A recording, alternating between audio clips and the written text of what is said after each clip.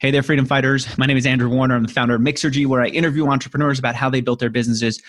You know, one of the big hesitations that we entrepreneurs get in our heads before we start something is it's going to be a lot of time, a lot of work, some of our money, maybe a lot of our money. And we're risking all of it along with our credibility on an idea, on a business that I was going to say could fail, but let's say is likely to fail. And it causes hesitation. It keeps us from starting. It keeps us from building on. Well, joining me is an entrepreneur who, entrepreneurs hate it when I say failed, but I'm going to say it. You tell me, Charles, if you're uncomfortable with me saying. He created this product called TLDR.io. His goal was to summarize the interesting content on the internet. And it failed. And he invested a lot of time into it. And he put a lot of himself into it. And it's still closed. Are you upset with me saying the word failed? You don't seem to be, Charles. No, for me, no, because I like to say that the failure helped me to start a more winning business. That's the point I was getting at. Exactly what Charles just said. That he, because of this business, because of this bad experience, ended up learning how to create businesses, learning what to create, when to create it, how to figure out what customers are willing to pay for, how to get customers. And it's put a big smile on his face. This was not a bad experience. You said a bad experience. No, for me, was I would say, very, very, very good experience. It's not because you fail that it's a bad experience. You have always to see the good ways of things and see that an experience is an experience, and you have to take the most out of it. And I think this is what we did with TLDR, is that we looked back at what we did and what we did great, what we did wrong, and how we could make it better for the next run. And you did. The new company that Charles, whose voice you just heard, that's Charles Miglietti. He is the founder of Toucan. What they do is they help companies take the data that we're all building up and make it easier to express to other people, find the meaning of the data, make it actionable by making the data more visual. And it's especially helpful for CEOs and product managers who are building his software into their own platforms. But it's helped many other companies in addition to software creators. I invited Charles to talk about how well he's doing with his business, and we could talk about it thanks to two phenomenal sponsors. The first, if you're trying to get your idea off the ground, you got to check out HostGator. And I'll convince you later to go to HostGator.com/Mixergy to do it. And the second, if you're at the stage where you're kicking around an idea for a business, for a product, I want you to check out my friends over at Launchpeer, where they will build out that first version for you. And they're at launchpeer.com/Mixergy. But first, Charles, the hardest and most awkward, and maybe the one that you're most proud of is, what's your revenue? So our revenue is approaching like 10 millions of recurring revenue dollars. Yeah. 10! Yeah. That's even more than we had in our notes since the last time we talked. Yeah, that's fast. The plan for, I would say, approaching. Yeah, we are growing fast, and this is where we will be beginning of 2021 in just a few months. And up until recently, you were bootstrapped. About a year ago, you took on how much funding? We took 12 million funding to boost the growth and to help us go international. Meanwhile, though, you hit what, $4 million in revenue by the time that you took on that funding? More than that. We hit $6 million revenue. So then why'd you take on funding? Because it was the right time to do it. What do you mean? Because you wanted to take a little bit of your money off the table so that you could... No, it was the right time because we wanted to scale and we wanted to hire more senior people, because you know that it's the right time when you see that you will hit some, I would say, glass ceiling. Mm-hmm. And if you don't have, I would say, more money to invest, you will lose an opportunity to take the market and to go faster. So we knew... To do what? What were you going to do with the money? What was the vision for it? So the plan, which is still the plan, was to invest the money in a few different areas of the company. First one is the product, because if you want to lead a product-led growth strategy, you need a very strong and differentiated product. So I would say that nearly a third of the funding will be used or is being used to fund a new version of the product. And second thing is to have more senior people in the leadership. So until then, until we bootstrap, we were only, I would say, 4 founders, 4 people driving like nearly 80 people company. And we wanted to help the company scale and also provide the people that worked at Toucan with a great leadership to help them grow in their career, and we wanted to hire senior people to do so, and also we wanted to invest in sales and marketing, which is obvious to expand the business in new locations. Let's talk about how we got here. Your accent tells me you're French, right? Yeah. You grew up in what part of France? I grew up in Normandy. Normandy. Talk to me about how when you were a kid, you became a good salesperson because your mom watched you at a yard sale. What did she see you do at a yard sale? So I learned how to sell things, sell goods, because when I was 7, 8, yes, and I did it for a few years. I was on my own on the yard sale, making money, selling all goods that I had in my garage. This was your own personal yard sale. It wasn't a family yard sale. It was you? No, it was the school yard sale. Oh, got it. And so you got to bring your own stuff from home to sell? Yes. Okay. Yes, exactly. And I remember very well because before the actual date of the sale, I went to my neighbors, I went to my grandparents, and I told them, what are the things that are useless to you that you don't care anymore? And I just took everything that I could. So I could have a very nice and rich catalog of products, and I did it for a few years. And every year I was so happy to sell as much as I could. And after that's how I grew up in this with this sales mindset. But your mom saw that you were being kind of a pushover, right? People would come over to you, they tried to lowball you, and you'd say yes. Yes, exactly. So and she said, hold your ground. Yes, exactly. That was one of the lessons I learned, is hold the line, like you say. And because when you are like 7, 8, and you are dealing with people that are 30, 40, 50, and they want to buy like your bike, for example, I remember that one year I was selling my old bike, and my parents told me, you have to sell it for 100. And I was, okay, 100. And they were like bargaining. And at the end, I just sold it for 80 because I was impressed and I couldn't say no. So did you eventually learn to hold your ground? I'll tell you where I learned a little bit of how to hold my ground.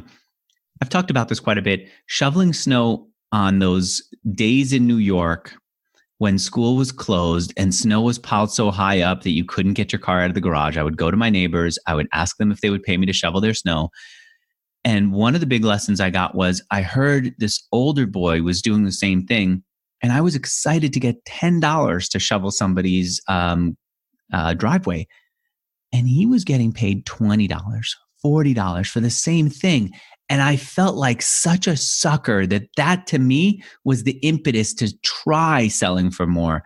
And once you ask for more money, you start to in some ways feel entitled to it, which then made me realize there is more out there than I think. I'm thinking too small, not just about this, but about other things. What did you learn from this? Did you take something away that helped you become the better salesman that you were today? And we're going to find out how that translated into your business. Yes, well, yes, for sure. I wouldn't say that I managed to apply this all the ground rule every time. and I'm still continue to learn how to do it. I would say as much as I can. But what you realize is the concept of value.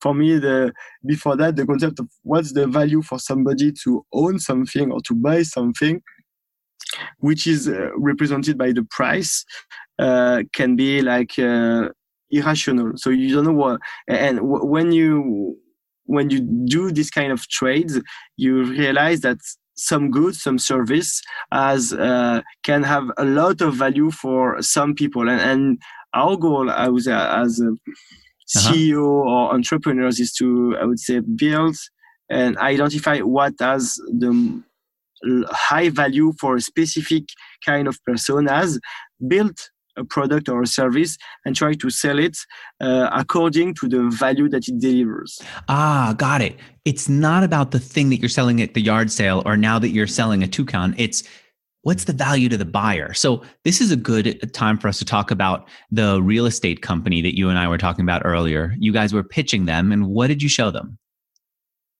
We showed them that they were losing money because they were not collecting the money that they were supposed to get because the data was I would say hidden in some tables or database that they were not auditing, that they were not controlling, and we extracted the data with them, and we helped them to build what we call a good storytelling, and they did it. We encourage them to build as much as possible actionable stories, and one of them was we tell them, did you look at the unpaid, for example, unpayments, and they realized that they were losing hundreds of thousands of dollars a month because people were not paying them and they were not controlling. Meaning that. People weren't paying them rent and they didn't realize that people weren't paying them rent? Yeah, because... That seems like ABC. That's the basics of their business, but they still, really... Yeah, because what you realize is when you have like a even big companies that started like 50, 100 years ago, for many processes, they have like manual procedures. People are doing the job and not the machine is doing the job. So if you lose some person at some point, if they go to vacation, if they got fired, and you realize that you lose a lot of, I would say, collective intelligence and control. And this is how I would say you forget that some of the things that were done before are not done anymore. So this is where, for example, with the data, working on the data, we can help them to realize and to materialize the reality of their business. The other thing you were telling me was somewhere in the data, there was also a set of clues about which tenants were not going to pay the rent because they have common characteristics. People can't go through and see it, but if you can show the data visualized well, then the company can start to understand who is likely and how many people are likely to not be able to pay the rent. Am I right about that? Yes, exactly. And this is where you have, I would say, a gap or between the raw data and also the visualization, because what we said, it's not us, but it's like one image is better than 1,000 words because the brain, the way the brain is conceived, it's toward visual visual signals. So. And our job, our mission, which is to build data culture at scale, is to use the visualization, the visuals, to help people understand a reality. And in that case, yes, we help them go from, I would say, an Excel file where they didn't see anything to something that's very visual and very actionable that help them to save hundreds of thousands of dollars a month. Okay, so at the beginning of this interview, I said that this started because of a business that didn't go so well. TLDR.io was that business. You started it after you graduated from school, and your idea for it was what? the idea was to summarize the web, summarize the web. So we were with my two co-founders, we were heavy readers, and we were also great fans of Wikipedia. I think like everybody. And we said, okay, why not build some kind of Wikipedia initiative to summarize the content that we are reading every day and that we are sharing each other, and that we were also taking some notes. We were taking some notes to provide some digests to our small group. And we said, okay, why not scale that? Why not productize that and provide an infrastructure where for every content on the web everybody could find a summary of that content. So it could be useful for videos, it could have been useful for articles, it could have been useful for richer for rich Wikipedia even maybe for content. this interview. This interview is going to be an hour long, right? I will have the transcript, but I can imagine that some people just want to get the gist of it. And other people, 5 bullet points. Right, exactly. And other people might go through it and find it meaningful to take notes on it and just summarize the interview into 5 bullet points so they fully understand it. Because I found that when you take notes on something, you really have to pay attention, and then you really have to understand it well enough to communicate to somebody else. So there's a benefit to taking notes. And of course, you're saying there's also a benefit to the next person who's reading the notes, who doesn't have to listen to a full interview. Great. Sad for them, but okay. I understand that there are times when we still need that. You decided that you were going to do this all manually because Wikipedia showed that user-generated content can be credible, can be done at large scale. Am I right? Yes, exactly. It's only we didn't go the I would say the AI path, which wasn't called AI at that time, but we decided to go, I would say, on the community side, because to scale a robust and credible content, you have to use humans for that task. Mm-hmm. And I will say that summarizing a content is known as one of the most challenging and most challenging tasks in literature. And you didn't know, maybe you didn't realize it going in. It seems easy, but also we're talking about 2012. There was still this belief that I think started in maybe a decade earlier, that crowdsourcing has potential, that someone's going to just put a little brick on this wall and another person, another little brick. And before you know it, you've got this big wall that no one would have had the patience to build on their own. Right? I'm with you on that. You decided to make it into a Chrome plugin. Extension. How's my audio coming through to you? Am I breaking up? I'm watching your face. Yeah. Okay, good. Yes, so yes, a little break. There is some hiccups, but it's okay. Okay, that frustrates me, but thanks for telling me. Keep telling me when there's an issue. And so you got you did it as a Chrome plugin. So when someone's on a page, they could hit the button on their Chrome browser and start summarizing. True? Yeah, and what's even better than that, we provided a very nice interface where you know the link, the hyperlink on the browsers when you can go to a next page. With this plugin, we provided the UX so that when you will hover a link, you will get the summary without to click on the link. So that was a very simple way to provide access to a content. What happened with that? You built it? Did people actually use it?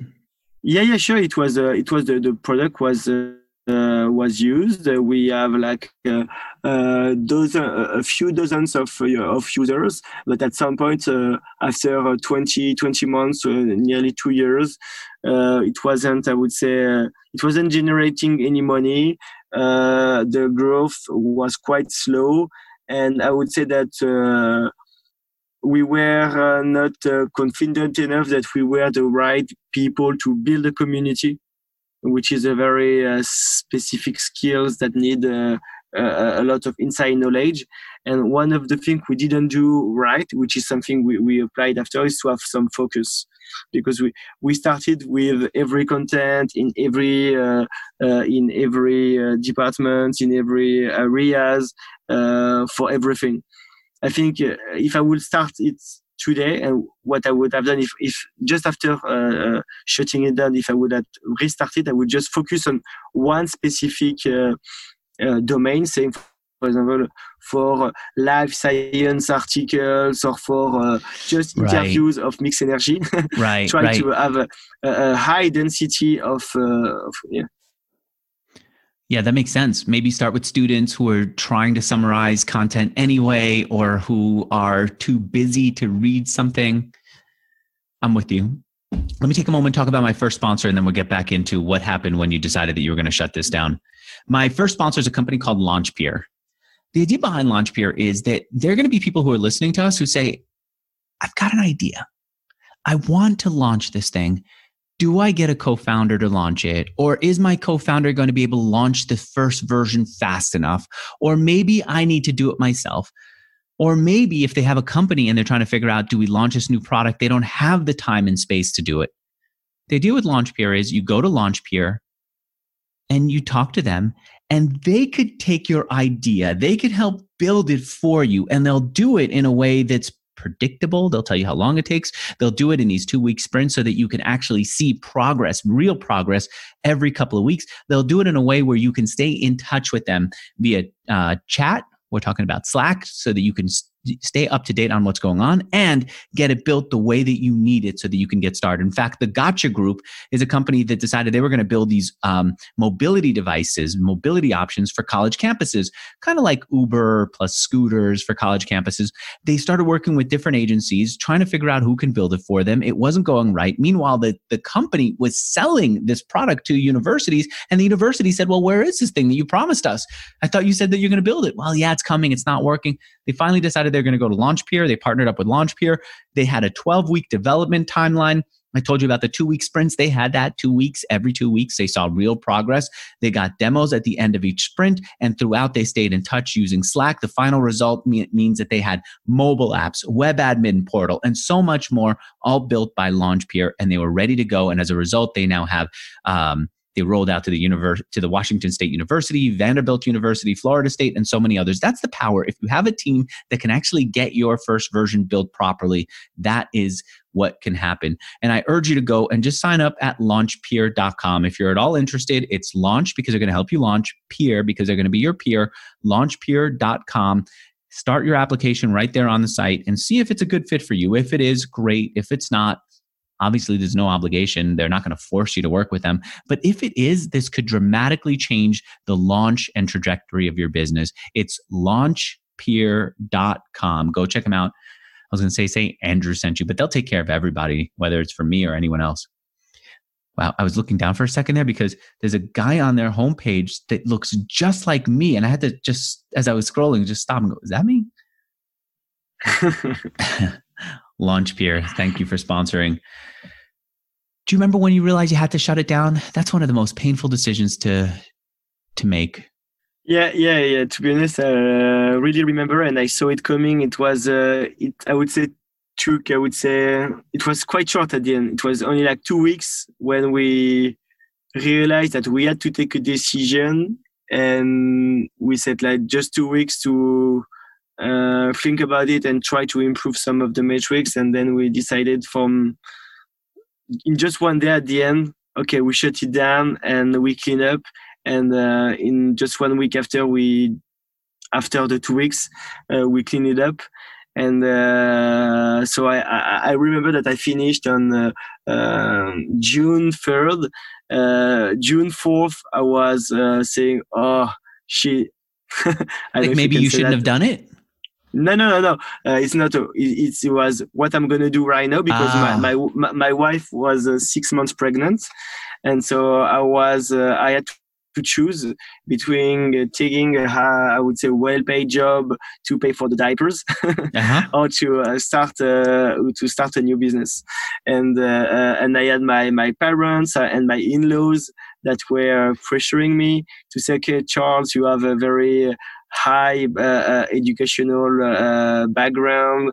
You made one of the top schools in your country. Why are you trying to do something on your own where you could just have a very, I would say, well, a very good career in any big corporates? But that's not what I wanted to do. But what was the job that you got? I didn't get any job. I would say. You were just thinking of going and getting a job. Yes, exactly. Yeah. So, and my parents and my in-laws were, I would say, urging me to apply for jobs and to get this kind of job that all my peers were having at that time. Like what? What do you think? I feel like, Charles, unlike other entrepreneurs, I feel like you could have gotten a job because you did have clear marketable skills, right? Weren't you an R&D engineer for a short period at Apple? Weren't you also an engineer at Withings? I never know how to pronounce their name. Am I pronouncing it right? Withings? Yes. Withings, yes. Withings? Withings. So I could have had an amazing career at Apple. They wanted to hire me. I could have continued to work at Withings. I could have gone to consulting jobs at the BCG, for example, or I could have worked at more classic brands like LVMH or Sanofi. And so when your company, TLDR, when it was failing, did you at that point say, I can't believe I didn't take this other job. I can't believe I made this mistake. 2 years? No. And how did you, why not? Because for me, it was no regret, because the experience you learn from the entrepreneurial journey, it's much, much, much more valuable than, I would say, 1 year as an entrepreneur. Because you learned a lot, but dude, you just gone through school where you learned a lot. You can't feed your wife and your new baby with learning, right? Yeah, but the I would say the money or the value you extract as for me, the value you extract as a as an employee is like 5 to 10 times lower than the value you could extract as an entrepreneur. So like what did you just learn? A matter of risk. What did you learn? I learned how to start a Toucan at the end, how to make business, how to build a product, how to sell it, how to market it. It feels to me like, Charles, a large part of it is these regrets that you look back and you said, oh, I should have done this. Oh, I could have done that. And that became almost your mental checklist for how to start right. Am I correct? So what are some of the things that when you look back at the end of 2 years, what are some of the things when you look back at the end of 2 years that you said, that's a mistake, I could have done better, I should have done this? Yeah. So first thing, like I said, was the focus. So focus on one very specific and very well-defined areas where you put all your efforts. Second thing is start with, I would say, business first and cash first, saying how you get the money, what's the business model. If you are just building a product without a business model after, or that it's scalable, that works, it's not good.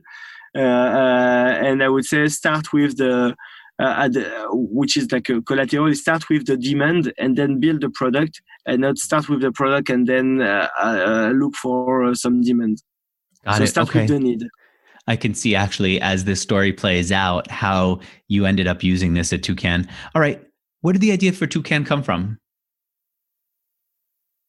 The idea came from, I would say, it was in the same vein as what we did for TLDR. TLDR was very pedagogic.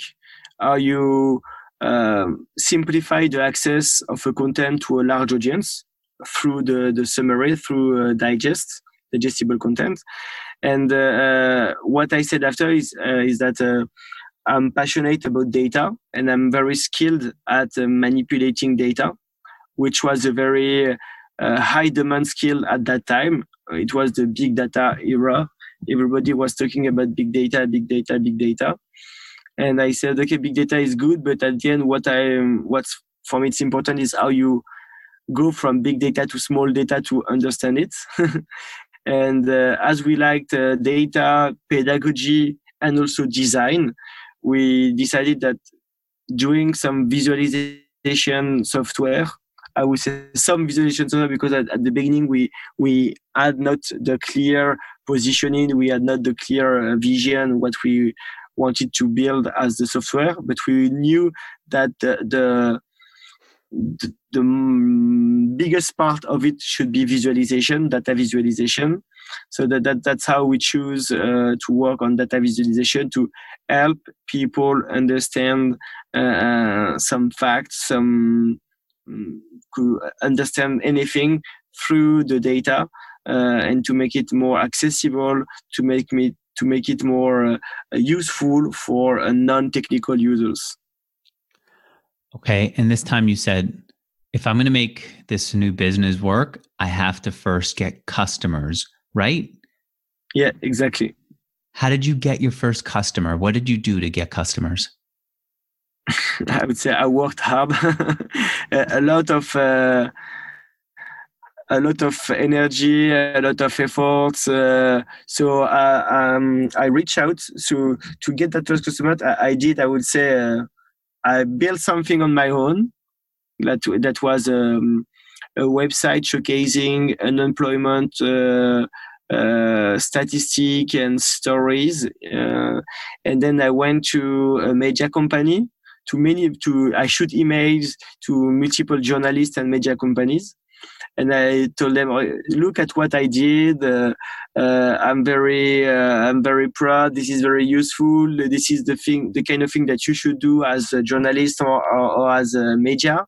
This is something I could. This is a service I could sell you. Are you interested in talking? And a few of them responded, and then I managed to convince one of them to work with us.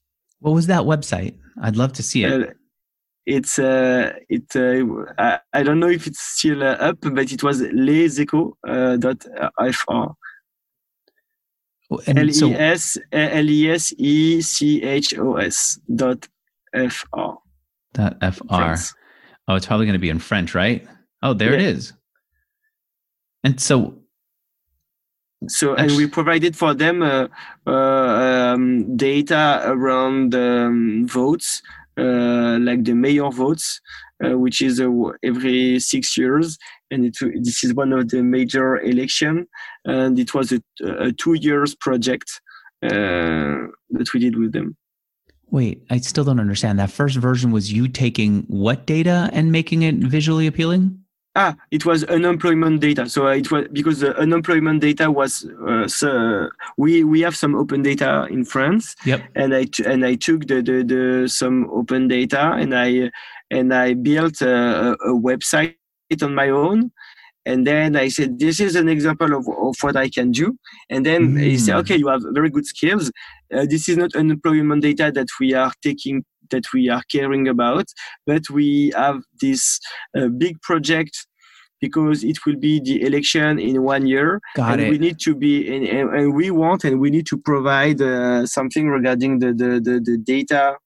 They said, help us. We've got this big election coming up. There's going to be a lot of data coming out of it. It's going to be hard for us to make it meaningful for our audiences. Yes, we will pay you to do that. But the way you got them to say yes was you took data that was already available and inconstruable, I think is the way to pronounce that word. And you made it clear and easy for them to grasp. What did you do with the data? What did the data visualization look like? And what was the message that they got from seeing that? I would say it was different stories around the evolution of the unemployment rates, how it's structured in terms of gender and age, and also some how we say that there are unemployments, but there are also unmatched offers. So companies were offering jobs, but nobody was applying to it. Okay. And at the same time, there were a very high unemployment rate. So it was kind of a misconception. Okay. So we designed a few stories to highlight some very clear facts, and they realize a lot of things by navigating the website, and they say, okay, there is a lot of value in visualizing the data the good way. Okay. The right way. I'm already seeing a problem with this. Journalists don't have a lot of money and they're not willing to invest in a lot, but you did get one company to say yes to you. And at that point you said, great, we have a customer. They're willing to pay. We have to build. What did you build for that first customer? So we built that complete, I would say, website and engine to retrieve past election data and polls, also to visually display and show the evolution of the trends, and also what was the current situation in France, and to try to make some predictions also based on recent election. And so they had a very beautiful website where people could help take their decision on for whom they are gonna vote, because we also retrieve some public data around safety, wealth, economy, ecology, that we displayed for every city, that will help citizens to, I would say, allocate their votes. So Charles, we're basically looking at a custom job. You wanted to create software as a service where you got ongoing recurring revenue, but first customer, you build exactly what they need and you learn from it.Got it. Terrific. Yeah. And we did that. We did that for the first five customers. And after we at the same, not after, but at the same time that we were building this, I would say, ad hoc and on demand for these five first customers, we build some reusable modules, the visualization library, then the data engine. Because you're starting to see commonalities with these five customers, you say, all right, these five customers need this. There's a good chance that other customers like them who are going to pursue are going to need these features. Let's build just the common features. Am I right about that? Exactly. Okay. Exactly. And at the beginning, we were saying yes to anything. And after the first 6 months, we had a clear idea of what we wanted to sell also. So at the beginning, we said we can do we had a very, I would say, focused approach around just data visualization. But after we have a broad approach saying, what do you want? We will build it. And then we said, based on the first five experiences, we want to sell you this. So this is a very limited, I would say, capabilities in terms of data visualization. Do you want that or not? All right, let me take a moment. I'm going to talk about my sponsor, and then I want to come back and ask you about what you told our producer was the hardest part, the hardest time about building Toucan. But first, I like your idea about you built a website just to recruit customers. I wonder if there's someone who's listening to us right now who says, you know what? It actually doesn't cost that much to buy a domain. It doesn't cost that much to build a website. When I go to hostgator.com/Mixergy, Andrew's sponsor, and when I want a new customer, I can build a website just for that customer. Imagine, Charles, if they wanted to recruit you as a customer and they built charlesworkwithus.com as its own website, customized to you with a few things that refer to what you said in this interview about how you believe in getting customers before you build a product. You believe in customizing for your first customers. They want you as a customer, so they will customize anything for you, right? Whatever it is, and then showcase their work and what they would do for you on a page that's not a Google Doc. It's not a proposal page, but your own domain with your name that's custom to you. And that type of thing is super easy to create. So Charles, I'm going to say to you and anyone who's listening, whether it's that idea or any other idea, when you want to put a website up on the internet, there is no better way to do it than hostgator.com/Mixergy, because when you do that, you have one-click install of WordPress. WordPress is the most popular platform for building websites. WordPress is also a site. When you build a site on WordPress, you can take it to somewhere else. If you decide, I don't like HostGator, I don't like Andrew, whatever it is, you take your domain, you take your site, you move it to a different hosting company. And when you use hostgator.com/Mixergy, they'll give you unmetered disk space, unlimited email addresses, all the stuff that you're looking for, along with the money back guarantee. And finally, using that /Mixergy, yes, gives me a lot of credit because my sponsor will know that you use them because you heard them on Mixergy. And I appreciate you for doing it. but it'll also get you the lowest price that HostGator has available. Go to HostGator.com/Mixergy, get a big discount. And remember, if you pick that middle option on that page, you'll get unlimited domain hosting. All you have to do, of course, is buy the domain name, but they will host it for you. So think about all the different things you could do when you have this creation engine. HostGator.com/Mixergy. Thank you for sponsoring me for so many years. Charles, you said to our producer, Ari, you said the hardest time. In fact, you said you started your answer to her question. She said, hey, what was your lowest point here? You said, in the past 6 years, I hadn't had a low point. But at the beginning, the first year was the hardest. Getting to first 10 customers, getting them to say yes was brutally hard. What did you do and why was it so tough? What did you do is I worked hard.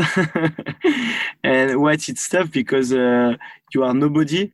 You have no credential. You don't have, I would say, the right skills. I would say because you need to be skilled and trained to be a good seller. It's not just you wake up as a seller or you are born as a seller. Seller is like any other job. It's something that you learn, that you practice, something that has process, methodology. This is like a craftsmanship work. It is. You know what? I've had to take on the advertising for Mixergy. Sachit Gupta, who sold the ad, said that he wants to start something new or he needs a break. I don't know exactly. I have seen that he's making a move over to Hawaii, and I've been watching him move there. And I've enjoyed it. I like talking to customers. I like selling, but there are basics that I forgot. For example, Charles, after you have a sales call with a customer, they have no incentive to get back to you. If they're thinking about it, if they're excited about it, there's no. And so I realized, of course, within the call, when they have to go back, now that they've got their notes and they're going to compare me to other podcasts, I have to say, how about we schedule a call for a week from today to see if there's anything else that I missed? Stupid move like that. If I forget to do that, it's hard. Now I have to go and get and win them over again to get another call. And there are a bunch of other things like that. Launchpeer. I should have scheduled after selling to them. I should have said, thanks for buying. I want to go over the results. How about we schedule a call a week from now to go over the results for you? Right? So this little thing is so basic, but I forget it. Now I've got a checklist. Tell me some of the things that you've discovered. Yeah, exactly. That's so how you prepare. So first thing is how you hunt for the leads. So how you get new leads. After is how you how you craft the right message that will resonate to the people that you are targeting, so that they accept a meeting.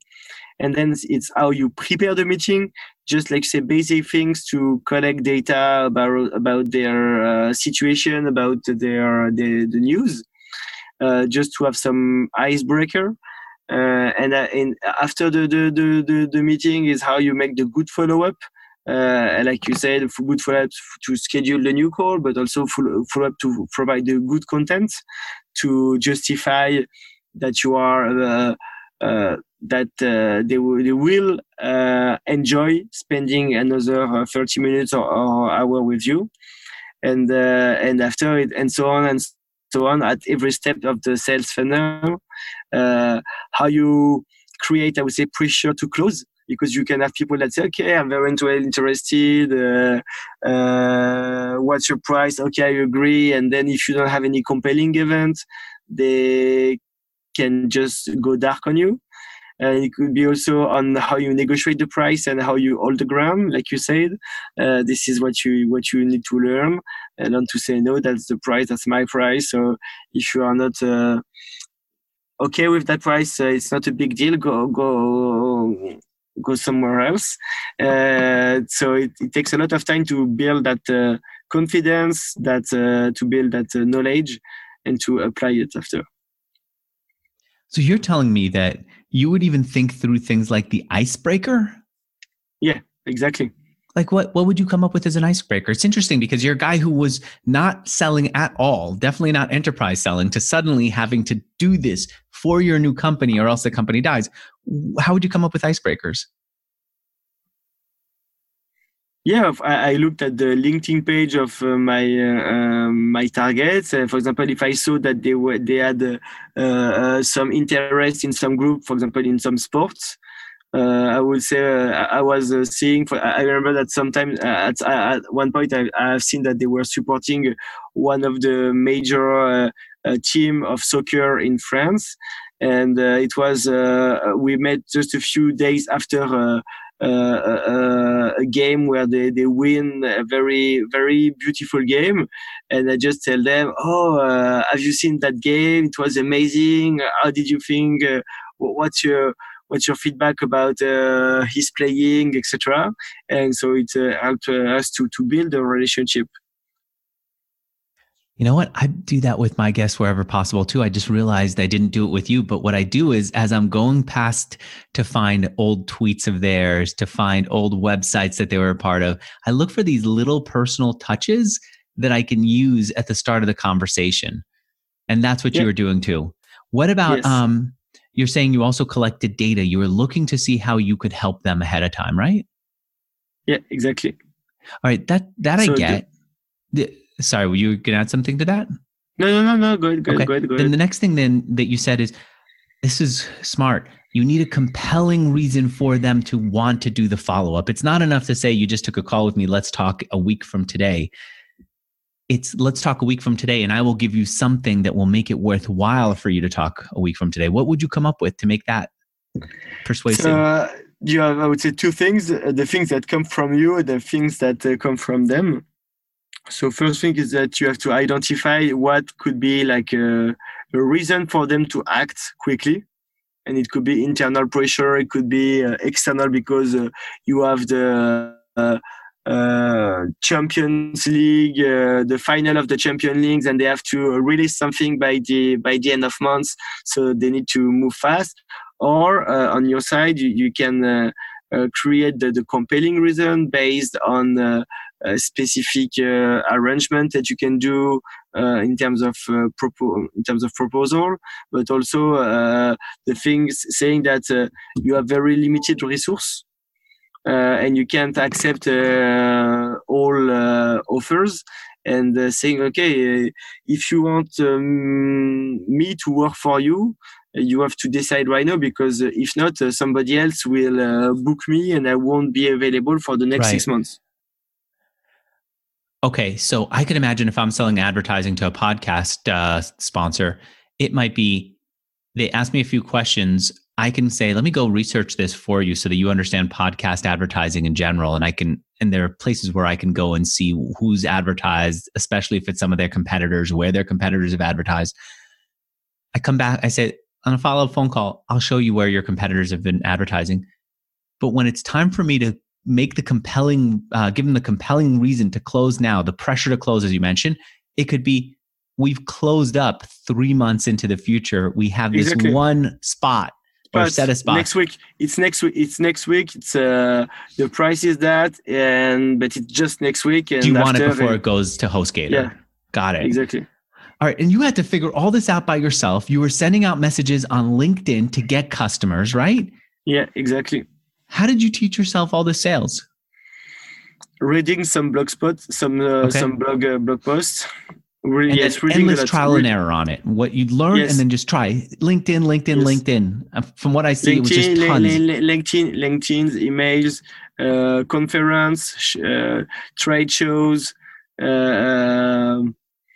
Yes, all the personal network meeting with to do. So the one of my mantra at that time was to do business with people.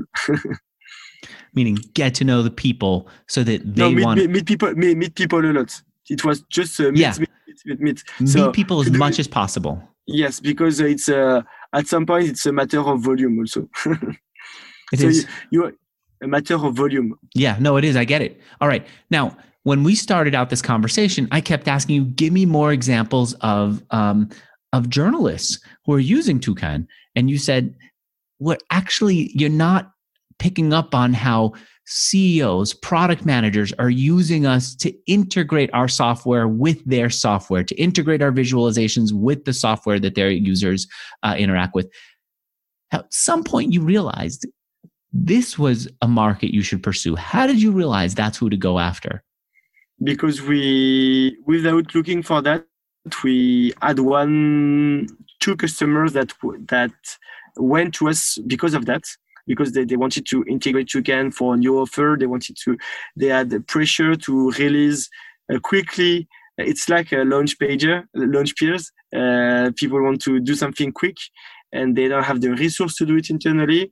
And same thing for us is that we realized that there were very high value in providing a product that will help product managers and CEOs to, I will say, integrate ready to use visualization and dashboarding capabilities and storytelling capabilities, so that they will be able to build their new offers, win strategic customers, because reporting or analytics was very in high demand, or that could help them to also keep their existing customers.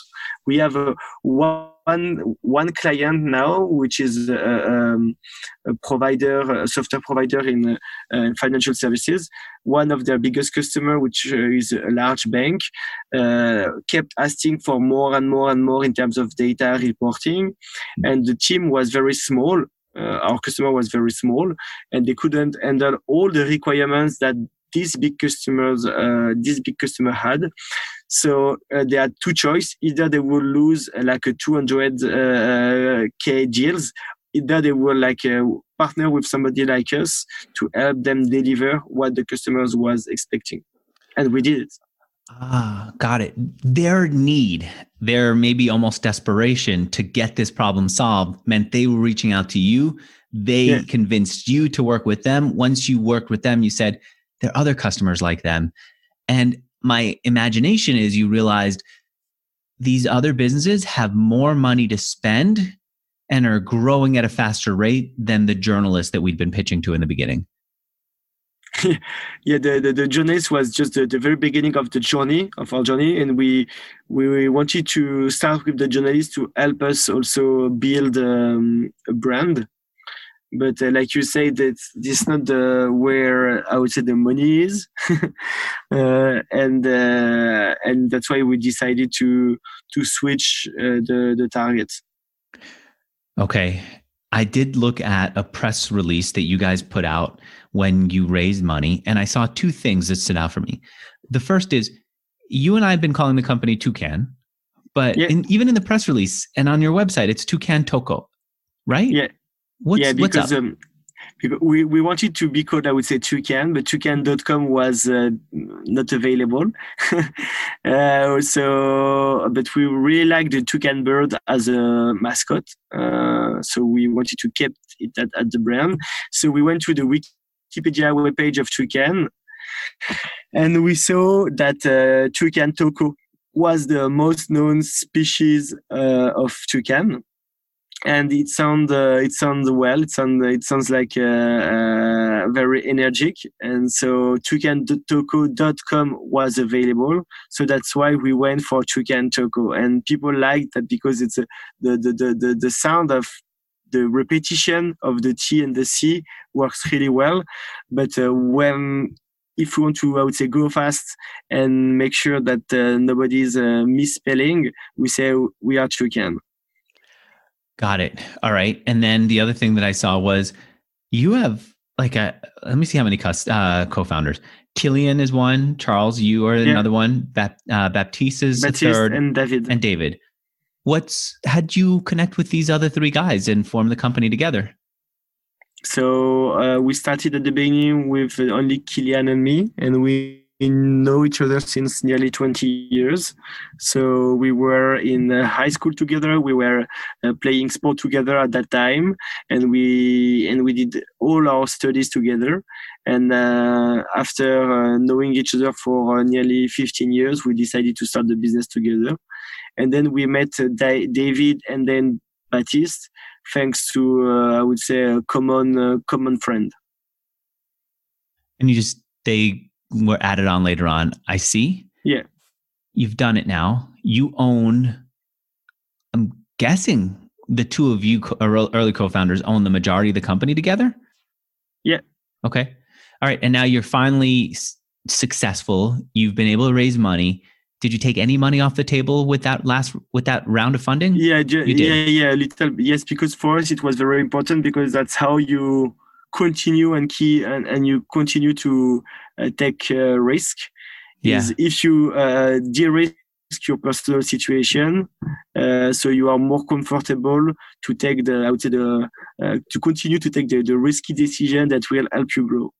I can imagine that. So having struggled, having made it, what did you get to do that you couldn't do before, or buy for yourself? Close me out on a high note. Something amazing that's exciting for you or your family that you're able to do because you were able to make Toucan so successful. You mean what changed my life? Because did your life change in any way? Did you get to buy anything? Did you get to do anything? No. Not a damn thing? I'm not a material person. So what I like, I would say, being successful is the peace of mind. It's the peace of mind and the good balance between my personal life and my professional life. So that's one of the biggest. You get to take a vacation in a place that you couldn't before? I see people who are materialistic at least go on nice vacation spots. No, not even do that.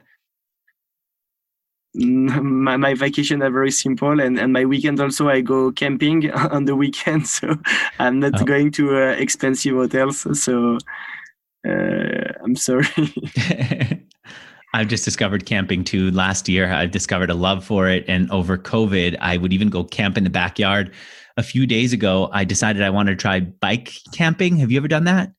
Where you bike? I said, I've watched a few videos of people doing it. They take their camping gear on a bicycle. So they have to have it as small and as little as possible, which I love. And then they ride somewhere and they camp. And so the campground that I was going to go to was about 50 miles away. And I thought, I'll put the stuff on my bike. And I'm a last minute type of person. The night before, I started to find a way to get all the stuff on my bike. And the bike rack that I bought didn't fit my bike, and the rest of it just wasn't working. And then the campground, Olivia said to me, did you check with the campground to make sure they have space? I wrote, no, I didn't. So I called them up the morning of. They have no campground space. My bike stuff will not fit. And I only have 2 days because I've committed to do other stuff. So how do I do this? I was about to give up. And then I said, my friend Anton told me I could sleep in his backyard. So I checked in. He says, yeah, enjoy the backyard. So he was considerably further away. He was 81 miles away from our house instead of what I was planning. And then since the stuff wouldn't fit on my bike, I Ubered it. I said, Olivia, I'm going to ride. I'll tell you where I end up. Put my backpack with the camping gear in the Uber. And that's basically what ended up happening. But damn, it was so good to sleep outside. It was so good. Yeah, so good to ride for hours. Exactly. So that's what I like, baby. I would say basic things. So no fancy. So yes, no fancy things. So sorry. Yeah, I'm with you. I feel like maybe the fancy stuff is for later in life when you finally just have patience to deal with it. Or maybe you're just so exhausted that somebody tells you, go enjoy what you've done. What do you think? We'll see. Yeah, I agree. Charles, I'll hit you up in 10 years. I'll say, dude, get out of the office, get out of the house and go buy yourself something fun. We'll talk then. Till then, anyone who wants to go check out your website, it's toucantoco, toucantoco.com. And I want to thank the two sponsors who made this interview happen. If you've got an idea, you can't get it off the ground, you need to hire a team that will actually build it for you. If you're considering it, in fact, just go to launchpeer.com. There's no URL that you need, no special link, because they talk to every single person who applies. And if it's a good fit, they'll know you came from me. They'll figure it out. And number two, if you're finally ready to build a website, if you want to build a site for fun, for business, for anything, go to hostgator.com/Mixergy. Charles, thanks for being here. Thank you very much, Andrew. And have a good day. Bye. You too. Bye, everyone.